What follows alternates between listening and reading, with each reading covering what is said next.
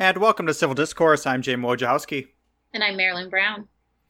And today I would like to start with I saw RBG, which is the documentary about Ruth Bader Ginsburg, the Supreme Court Justice. And I wanted to start with a quote from her. And this is on how she was asked how she'd like to be remembered. And she said, "Someone who used whatever talent she had to do her work to the very best of her ability and to help repair tears in her society, to make things a little better through the use of whatever ability she has, to do something, as my colleague David Sutter would say, outside myself, because I've gotten much more satisfaction for the things that I've done for which I was not paid." Mm. That's such a good quote. Isn't it? It's such a good quote. And it's so on, like, it's on topic of what I've been learning about and what I've really been kind of exploring in the last couple of months, especially. And so it's just really interesting. It's just, I've been feeling more called to do more service and find a way to kind of just serve where I can, realizing that, like, if I don't have this, I still have time, and kind of just thinking about things a little differently. And it's like, it's been so much more rewarding, like putting myself out there with doing more things that are just service oriented, and just, it really just kind of wanting to help, just feeling called to help and deciding to do that. And so, like, that's something that I've really been much more aware of in my own life, and how much more rewarding that actually is, and not doing it for the reward, but then finding the reward on the other side of it, of feeling like I just feel so much better overall. And so that quote is just really resonated with me, and just kind of like of where I'm at right now. Yeah, where the documentary really got me was one, it's just Ruth Bader Ginsburg is, I think it's kind of interesting that she's kind of become this huge icon for almost like liberal millennials. Yes. And it's this 84-year-old woman who looks incredibly fragile, but has all this power and influence, who's kind of become this big icon. And what the documentary shows is both everything she's done as a justice, but all the things she did to advance women's rights and just gender equality before she was a Supreme Court justice, before anyone had any idea who she was. And it reminds me that the people really spearheading change are not always the ones that are in the spotlight, and are often not the ones in the spotlight. There's all these people behind the scenes doing this incredible work that you'll never know about, that are advancing issues that we all care about. Mm-hmm. Mm-hmm. And how much that behind the scenes work, and how valuable that behind the scenes work is, that so many people are doing. And it's like, it makes you think about other people's stories. It's like, we know her story now because she's Ruth Bader Ginsburg, and she, what she's done as a Supreme Court justice. But had she not had that other half of her life and her work, we may not have ever heard about all these other things that she did. And so it really just kind of makes me think about all the stories of the people that are doing that work behind the scenes to advance these issues that really mean so much to us, and how, how difficult that work is. It's like, when you have a platform, and you have support, and you have finances, and you have, all the things that help, it makes it that much easier, and you have support. But when people are like fighting day to day and doing these things, and getting arrested, putting themselves on the front lines for issues that they believe in, it really just kind of, again, resonates with me about how important it is to find a space to do my own part. Right. And I think that was a big part of the documentary, actually, was them kind of showing how she found her voice in law, and how she always wanted to be a leader within advancing gender equality, but she wasn't the type of person who's gonna go march in rallies and scream and protest and do those things. It just wasn't who she was, and she found a different way to do it. And she was also what struck me about it is how mindful she was when she navigated her career and the ways in which she tried to advance gender equality. There was, especially in a time when, I mean, we think it's bad now with people not thinking that there's a problem. Like back then, she was literally the only person. It was her role to convince people it was even an issue. And she got a lot of pushback, and she ended up taking on a case for a man whose wife was in the military and died in the military, and he was left with basically a newborn child and wanted to stay home to raise the child, and they basically wouldn't give him the pay that he should get, that if it was reversed and if the father had died, that the mother would get. So she took on that case specifically to show this isn't just about women. This is an issue that affects everybody. And as soon as one gender is not equal, it causes problems for everybody. And it was just so mindful and so smart to do. Yeah. And when I think when you hear stories like that, and I'll definitely have to watch the documentary, but it makes me think, what's her self-care practice like? Like, what is her morning practice like? Like what's her mindfulness, or does she meditate? Does she pray? Does she, kind of how does she get in touch with her intuition? Because it sounds like, to be mindful, you have to be in touch. And so I kind of start thinking like, oh, I wonder, how did she keep herself in touch with what she needed to do and what things she couldn't really deal with, or focus on, and what areas were going to be the most, where she could affect the most change. Yeah. It's interesting because, I mean, they don't go into that specifically in the documentary, but what they do go into, which kind of seemed like her anchor, was very much her husband. And they were both like top of their class in law school. And when she started advancing, he believed in the cause as much as her, that he always worked and stuff, but he really supported her and moved. They were in New York, and when she got a job in DC, they moved to DC for her. Like that, in that day and age, like a man moving for his wife to have a career is like unheard of. Right. Wow. So they really, part of the documentary is really showing that relationship. Because she's 80. You said because she's 84. She might be 85 now, 84, 85. Yeah. Okay. So no, that was a long time. I have to kind of remind myself like how long ago it was that this was happening. Yeah. Mm-hmm. Yeah, it was right on really off the tails of the civil rights movement. Mm-hmm. Wow. But yeah, I recommend whether it's not really it's a pretty, I mean, she's a more liberal court justice, and it does discuss her policy and stuff, but it's not a liberal documentary, in my opinion. It's not pushing any kind of agenda. It's more about her life and her accomplishments. So I definitely recommend it for anyone, really. Awesome. Yeah, I'll definitely check it out. So transitioning, the other thing I wanted to talk about was the controversy that seems to be surrounding the Roseanne reboot. And I think we have an interesting perspective because you've watched only the first episode and kind of see a lot of what activists are saying. And I've watched, I haven't watched the latest episode, but I watched the first 5, 6. I don't even know how many they are.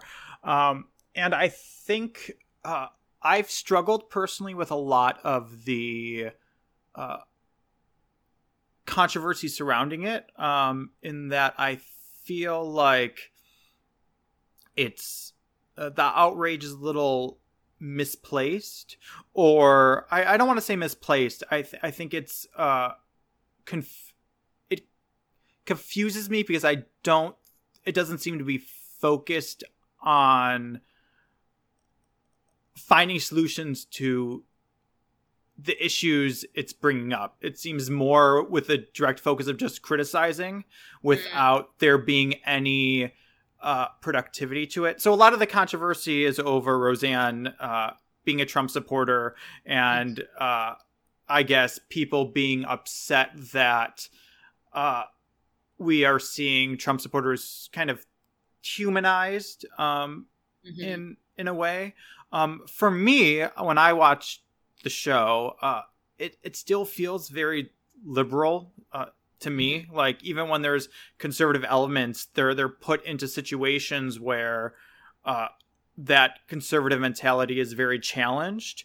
And I think they've written it cleverly enough that the characters, I mean, it's like a real family. You have different perspectives in it, and no conservative idea or liberal idea is presented without kind of a counterpoint to it, which I think is interesting.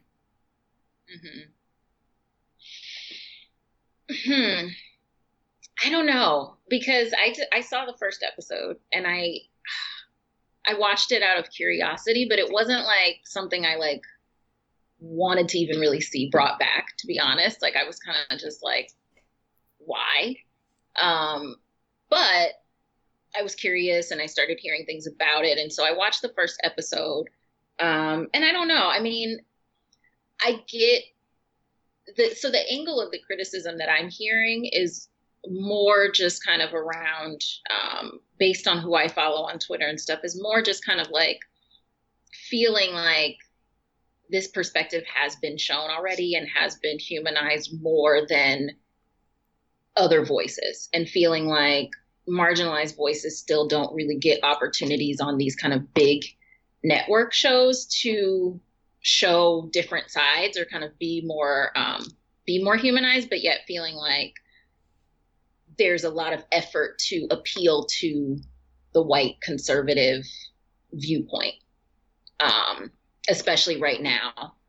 And I see it a lot of times in like the primary races that are happening right now. And there's a lot of talk around, and especially in a lot of these Democratic primaries in the South, of there's kind of one direction of the kind of more, I don't know, moderate, more conservative Democratic viewpoint of wanting to appeal to the conservative Trump supporter and kind of appeal to that viewpoint and really try to bring that voice to the table into the Democratic Party, versus the idea and kind of more focused on, we need to speak to the people who have already been here and already supporting us, and speak to our constituents, and speak to Black people, Black women in these communities, and really start dealing with those issues more directly, versus kind of just as a as like an addition to these other issues that become the priority. And so I think that's kind of the criticism that I'm seeing. So I've read a couple different think pieces about it and kind of read that and read about it from that expanded kind of viewpoint of the perspective. And so it actually made sense to me why I had no interest in it. Because it wasn't like I was like I used to love Roseanne. Like, the old episodes like are so funny to me. And I love that show. I think it's a classic. And so it wasn't, so I was almost kind of surprised that I wasn't interested in it myself. And then when I started reading those things, I was like, oh, you know what, that kind of makes sense, because like the shows that I'm finding myself interested in watching are much different perspectives. And I'm going to other networks, more the cable networks that have shows like The Chi and shows like, you know, things like that, that are showing a different perspective. And that's kind of what I'm wanting to consume more now, because there finally is more of those voices. And so I think, so I guess what I'm saying is that's kind of where I see the criticism or the disinterest coming from. Yeah, it's interesting, because I think the first episode really is the only one that deals with politics directly. There's never really any reference to Trump or Hillary Clinton or anything directly political in any of the other episodes. I think Yeah, I feel like what I do appreciate is I feel like because there's been so much controversy that there is kind of more in-depth analysis happening Mhm. when you are mindful and kind of seek it out. But then you also have, I saw there was a comedian who did a piece on it on Seth Meyers and basically was calling it the show itself racist and that it's put moving us backward. And I just like I don't see it because I think you bring up a valid point in your interest of like who is this show for? Who are the creators making it for? And unfortunately, the show is not really for me or you. Like I enjoy it, but I'm 100% aware this show is not made for me. It is made for middle America. And what I think is then if you're going to talk about those issues in humanizing, I guess, Trump supporters or that demographic, what I think is being what I think is happening is a lot of activists are now immersed in kind of a bubble, often a progressive bubble that they see she's a Trump supporter, so they have this big reaction. They don't actually analyze it in a mindful way because what is actually happening on the show is it's a conservative. It's not even a conservative family because every time something conservative said, there's always a counterpoint. Just like whenever any of the liberal characters say anything, there's a counterpoint, and they're putting these characters in situations that challenge their perspective. And I think I just think that's very useful in actually in progressive causes and reducing racism and reducing sexism is you can't, I just don't feel like we can, when we're in the bubbles, we're just preaching to ourselves. Like I watched the Seth Meyers clip and I was like, oh, she is literally talking to Seth Meyers' audience of all progressives who already feel the way she does. Like nothing she is saying is going to be able to change anything. It's not going to change one person's mind. She's just talking to the people she agrees with. And then when I think about that, I'm like, Roseanne, the show is actually a more powerful tool than that because it's actually talking to a demographic and has the potential to change their minds because it's putting them in situations with a character like them who has to make a tough moral judgment and often makes the more progressive one. Specifically with this, it was around Roseanne having Muslim neighbors and being afraid of them. And then by the end of the episode, she kind of has a brief moment of kind of sticking up for them at the end. And there was a lot of criticism over how the Muslim neighbors were presented because they weren't presented. They were presented very as nice people. And they were like, well, they shouldn't have to be nice, blah, blah, blah. And we've kind of talked about this last time where I'm like, yeah, but then if you showed angry Muslims, then you'd be outraged that like you can't show a whole demographic in one character. Like it's just not, Right. It's not possible. Right. And also there was a lot of, I don't want to say outrage. There's a lot of criticism that it just didn't go far enough in Roseanne sticking up for them or whatever. But for me, it's like if she went all the way, then you've lost that base you can affect. Like that small change of her being deathly afraid, showing up to their house with a baseball bat to sticking up for them is a huge thing for someone who comes from that background. And it actually is advancing the causes that progressives care about, in my opinion. Yeah. I mean, I can definitely see that. And again, I didn't see the episode, but I did hear a lot about this episode. And some of the criticism that I was hearing was that it was like too easy of a solution. So like she was judgmental of these people in the beginning, and then at the end she sticks up for them, and now like it's all fine and Roseanne's off the hook. But I mean, it's hard because it's a sitcom and it's like I don't know how much you expect them to like tackle that in the episode. I don't know. I mean, I definitely think a lot of the criticism, especially because it's coming from people who haven't watched it at all, it is emotional. It's triggered by certain things, and that's okay, but I do think that like it's not very necessarily mindful.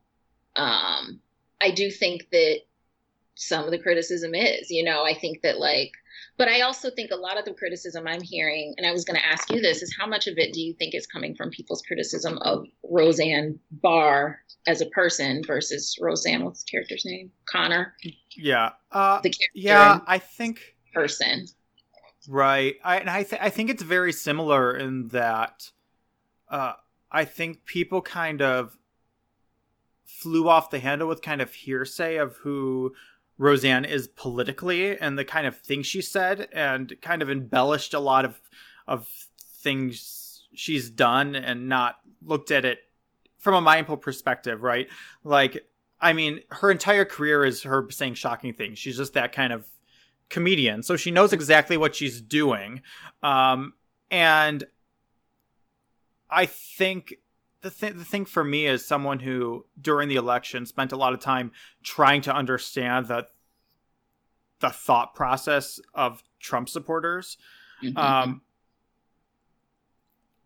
Everything she says about why she and she doesn't even say, I don't even think I've seen anything where she says downright like, I think Trump's a good president. She just mimics a lot of the sentiment that a lot of Trump supporters had. And it's really the same sentiment that a lot of Bernie Sanders supporters had, of kind of being over the status quo and wanting something new, and like anything's better than what we've had before, which is what you think about that specifically is right. A different thing. But nothing that she said has indicated that any of it was motivated from kind of any of the negative by racism or by xenophobia or any of that stuff. And I mean, she ran on the Green Party.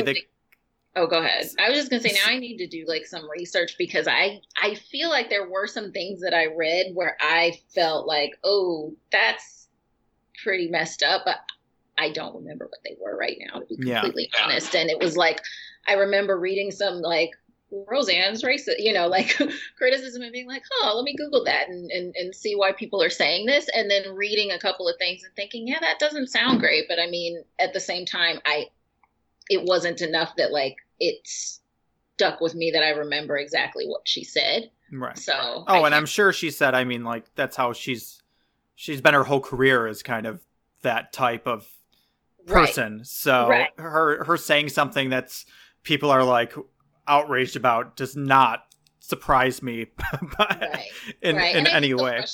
Yeah, and I think a lot of people's frustration is that, again, for people of color, it's like you don't have the luxury of being able to like necessarily be outrageous and then also have this big giant platform on this NBC. Is it NBC she's on? And so I think that's the frustration, and that's kind of more of what I'm hearing. It's on one of the major networks. I feel like it's NBC.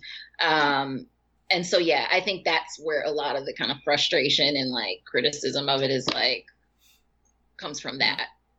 And I mean, I think the fact that there is so much dialogue around it shows the power of it of the show as well. And I always think that is great.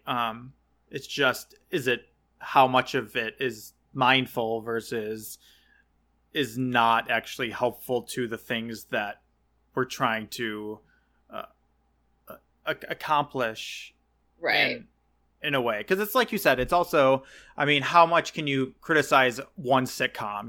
It's a sitcom. It's meant to be a lighthearted comedy. It's not meant to be a hard-hitting political drama or whatever. So it's limited in what it can do. But Roseanne is also always tried to push limits. So in trying to do it, it ends up, I mean, some things are naturally going to work and some things are going to not work.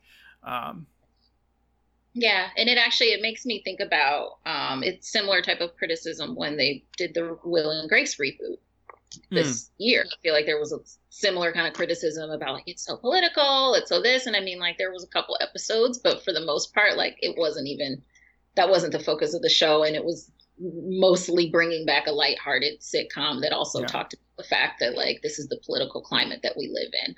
I think it's hard because I think anything that speaks to what's going on right now, if it's a comedy, is going to upset somebody, because it's just Right. like what's going on right now is so different, and it's so polarizing. And so it's like, even just bringing it up at all, there's going to be, you know, feelings, Yeah. which I think you're right. I think that that's actually a good thing. And I think that that moves the conversation, or at least we're having a conversation about it. And even if people are, you know, kind of speaking at each other in these bubbles, it's still, I feel like things kind of seep out, and it still gets people to kind of have some sort of conversation around it that they maybe wouldn't at all. Yeah, and I think for me, I have such a, I don't want to say negative reaction, but it kind of, little alerts go off when I see it, because when I see that type of criticism, like I saw in Seth Meyers, the first thing I think is, we have literally not learned anything since the election. Like, this is us like preaching to our bubbles and having no care about being mindful of changing people's minds. Like, Ruth Bader Ginsburg has another quote that I have here, is reacting in anger or annoyance will not advance one's ability to persuade. And I think I just see that so much still. Like, I think that was a big problem in the election of why we got the result we did, was because people went to their sides and no one really tried to understand anyone who wasn't within their little bubble. And then in doing so, there was all this shock and no one was able to come together or anything like that. And I see that, and it gets frustrating in movements that I care about, because you see so much outrage over various things, not just this, but then you look at it and you're like, you're actually hurting your own cause, or I just don't understand then what is the cause? Is the cause just to call out, just an example, racist when we see them, or is it to actually try to make the situation better? Because to make the situation better, I mean, we really have to put ourselves, I mean, it's going to require us putting ourselves in uncomfortable situations where we're going to have to be mindful when we don't want to be. And that's, at least for me, that's the only way I've seen change really happen. Yeah. I mean, I think that you're right. And yet all of those parts are still kind of part of the process for change. And I think the hard thing is that I think the hard thing for you is that you're further along of kind of recognizing some of these things and being mindful to be able to see that and kind of say, like, okay, we're getting in our own way. And everybody's not there. And so I think part of it is just like, we, you know, as you become aware, and the more aware you become, it you know, I was talking to somebody about this in sessions today. The more aware you become, the more responsible you kind of become, because you start realizing, like, okay, for whatever reason, everybody doesn't see that they're recycling and doing the same thing over and over again and perpetuating the same issues. But for whatever reason, this is where I'm at. And so how can I kind of, you know, not judge them, because that's where they're at, and I was there for something else at some point, you know what I mean? But also, how do I use my ability to see things to like move us forward? And you see that, like, that becomes like, it's like a spark, and people kind of latch on to that. And so, like, maybe 100 people hear your message and 95 of them are completely closed off to it and don't have any idea. And then maybe 4 of them, like, it kind of resonates, but not enough to like do anything or kind of move forward yet, but maybe it just gets stored somewhere to be activated later. And then maybe there's one person that actually, you know, connects to that. And so it kind of starts to expand. And I feel like we're at that point right now where I do see people starting to take more accountability of the energy that they're bringing to these spaces and what they're bringing to conversations, and being like, okay, if I can't have a conversation about this without judging somebody or, you know, going off or cursing somebody out, maybe I need to go over here and take care of myself first, and kind of being more mindful and more aware. So I do think that there's an increase, but it doesn't change the fact that the other stuff has also increased as well. You know what I mean? It's like, you know, so. Yeah, I think for me too, it's also because I originally wanted to talk about Roseanne, and then today I was having kind of second thoughts, because I had kind of a moment of checking my own privilege within mindfulness. And I think we've talked about checking privilege before, and I think it's more than just a part of checking privilege is what you were born with. I'm a white male, so that comes with a certain amount of privilege, but also the education I've had and the mindfulness awareness, like me being able to on issues such as race or xenophobia, me being able to like step outside of it and observe it from a mindful lens is a privilege that not everyone has, because I'm not directly affected by it. Right? It's easier for me to say, well, I'm going to step out and look at this mindfully than someone who's a black person who's dealing with racism every day. Right? It's just, and I think acknowledging that, I was kind of angered at the beginning by the reactions I was seeing to specifically that Roseanne episode, in how unmindful it seemed, until I started really checking both my privilege as a white male and as someone who's cultivated a lot of mindfulness and had the privilege of being able to do that. Yes. And then I started to kind of see it even more from a deeper sense of mindfulness than I was before, because my ego was kind of taken out of it. Yep. That's awesome. I have one question about Roseanne. Go ahead. One thing that's been nagging me since the first episode, and I really wish that the question was answered in the first episode, but it wasn't. And it's so funny because as we talk about this issue, like, it's the only thing that I've been wanting to know, where I was kind of considering maybe I will watch it again just out of curiosity. Why is DJ's daughter black? His wife is black. Oh, okay. She's in the military. Yeah, overseas. Gotcha. So this is a spoiler, so if people don't want to do it, but okay. I mean, that part's not a spoiler. I'm going to give a spoiler right now. In the episode with the Muslim neighbors, the reason Roseanne has to engage with them is because their internet goes out, and the daughter is supposed to have a Skype call with her mom. So they go ask the neighbor for their internet code. Gotcha. Okay. Thank you. That was, I was just so curious about that.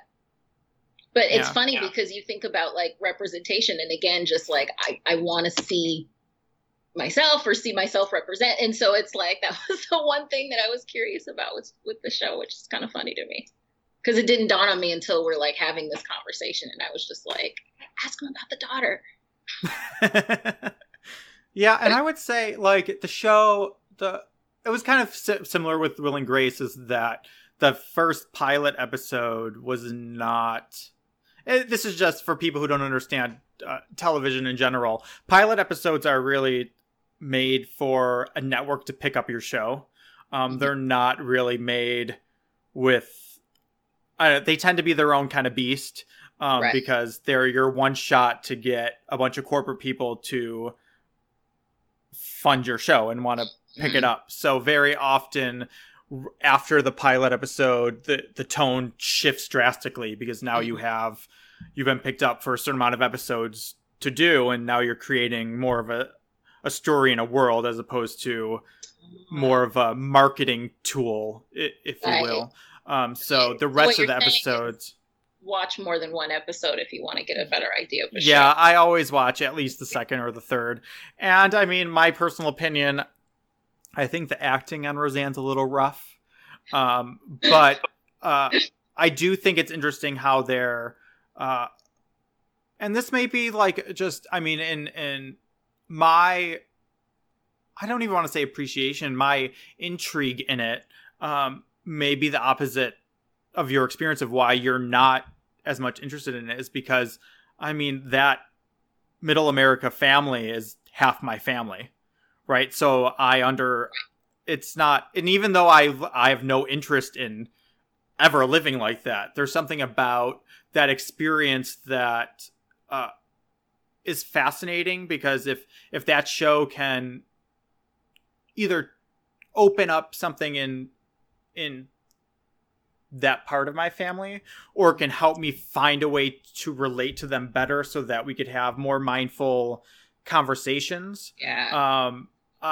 for me, it's worth it. So there is kind of a, even though I would not consider that a show for someone like me, I have a connection to it. That makes sense. Yeah, because that's something that's come up. I mean, we talked about that with like holidays and going home and having different conversations with different family members. Whereas like with my family, like my whole family is like activists from like the 60s. And like, so it's not something that I like, that's not a perspective that I'm like connected to or feel, you know, the need to watch. But I remember like there was a time when that was all we had. You know, it was like I wasn't able to find a lot of shows that did represent me. And so like this middle America white family actually was a little bit, felt like more of a fit of a representation because I at least knew and was around families like that, you know, in the community that I grew up in. And so it's interesting because like right now, I mean, there's just way too much stuff to watch that like really, really interests me personally, you know, that I'm, you know, if this was a different time, I may not have even watched it back then. Yeah. And I think that just the difference in time, like we were talking about people kind of being outraged about, oh, these reboots are so political. And I was like, but if you watch the originals of both Will and Grace and Roseanne, they were just as political, no less political. We just lived in a time where that wasn't as polarizing. Yes. Yes. So we just weren't as sensitive to it. So now we see it and it seems heightened, even though it's really much the exact same tone of what it was. And I think people even watch, I've had conversations with people who are like, no, that's not true. I've watched the reruns of the old ones and that's not true. And I'm like, no, it is. You just don't have the connection to the politics of the 80s and early 90s like you do now. So you don't hear those little cues. Right. You don't hear like the buzzwords. We have our own buzzwords now, like Benghazi and things like that versus like back then when you wouldn't even receive it in that same way. You wouldn't notice them. But it's so funny because I think most things were, if they were talking about what was going on at the time, then that political stuff came up. I remember one of my absolute favorite episodes of A Different World was all about like the election with like Bill Clinton and like Ross Perot, and like it was like a whole musical episode, and that was like very much the norm and didn't seem strange at the time that they were doing this episode on a commentary of the current election. That was just what it was. So yeah. I also was reading someone was talking, I think it was about Golden Girls. It was about and they were just doing an analysis of it, and they were talking about that time period, and they were saying a big difference between kind of the 80s and 90s to now was that there was kind of a nonpartisan criticism of whoever was in power, right? So you could make a joke that today would seem like, oh, you're so liberal, you're picking on the conservatives or you're picking on the liberals. But back then, there wasn't that much of a reaction because it was like, well, people were more, I guess, not... Yeah, you just criticized whoever was in power justly. And it didn't have to do with feeling like an identity attachment to one side or the other. Yeah. Oh, man. The good old days. Trip. Now, I mean, I feel like so much of it, too, because there also wasn't social media, and so people didn't broadcast their views on things as much. There wasn't so much constant talk about things, so I just feel like, man. I know. I just started... I'm trying to spend more time in New York, which requires me to need to be able to make more money from home. So I just started doing a new assignment for content tagging. And basically, I mean, I don't know how long I'm going to do it. It's sucking my soul. I've only been doing it for 2 days. Where basically it's for Instagram, and I get to see everything that people have flagged as inappropriate, and then categorize one if it is and why. But it's literally the worst of people, their comments and their posts, and it's just... You have to look at the it's so and it's just hard to stay mindful because you're just like, people are terrible. Like you just start to think like everyone, like I've had to put myself afterwards in spaces where I'm seeing like the good everyone's doing in the world just to try to combat it. Right. Need like a whole playlist of like cute animal videos to watch. Right. Like, I gotta get off or like in between breaks or something, take a break. And I could, bless you. I don't think it's going to last very long. Oh my goodness. Well, I just want to know if people are watching these shows, if people have watched Roseanne or seen the RBG documentary. That's my question, is have people watched Roseanne, and what are your thoughts on the show? And then if you've seen the documentary on RBG, curious what you guys thought. Yeah, sounds good. All right. We'll see you guys next week. Have a good one.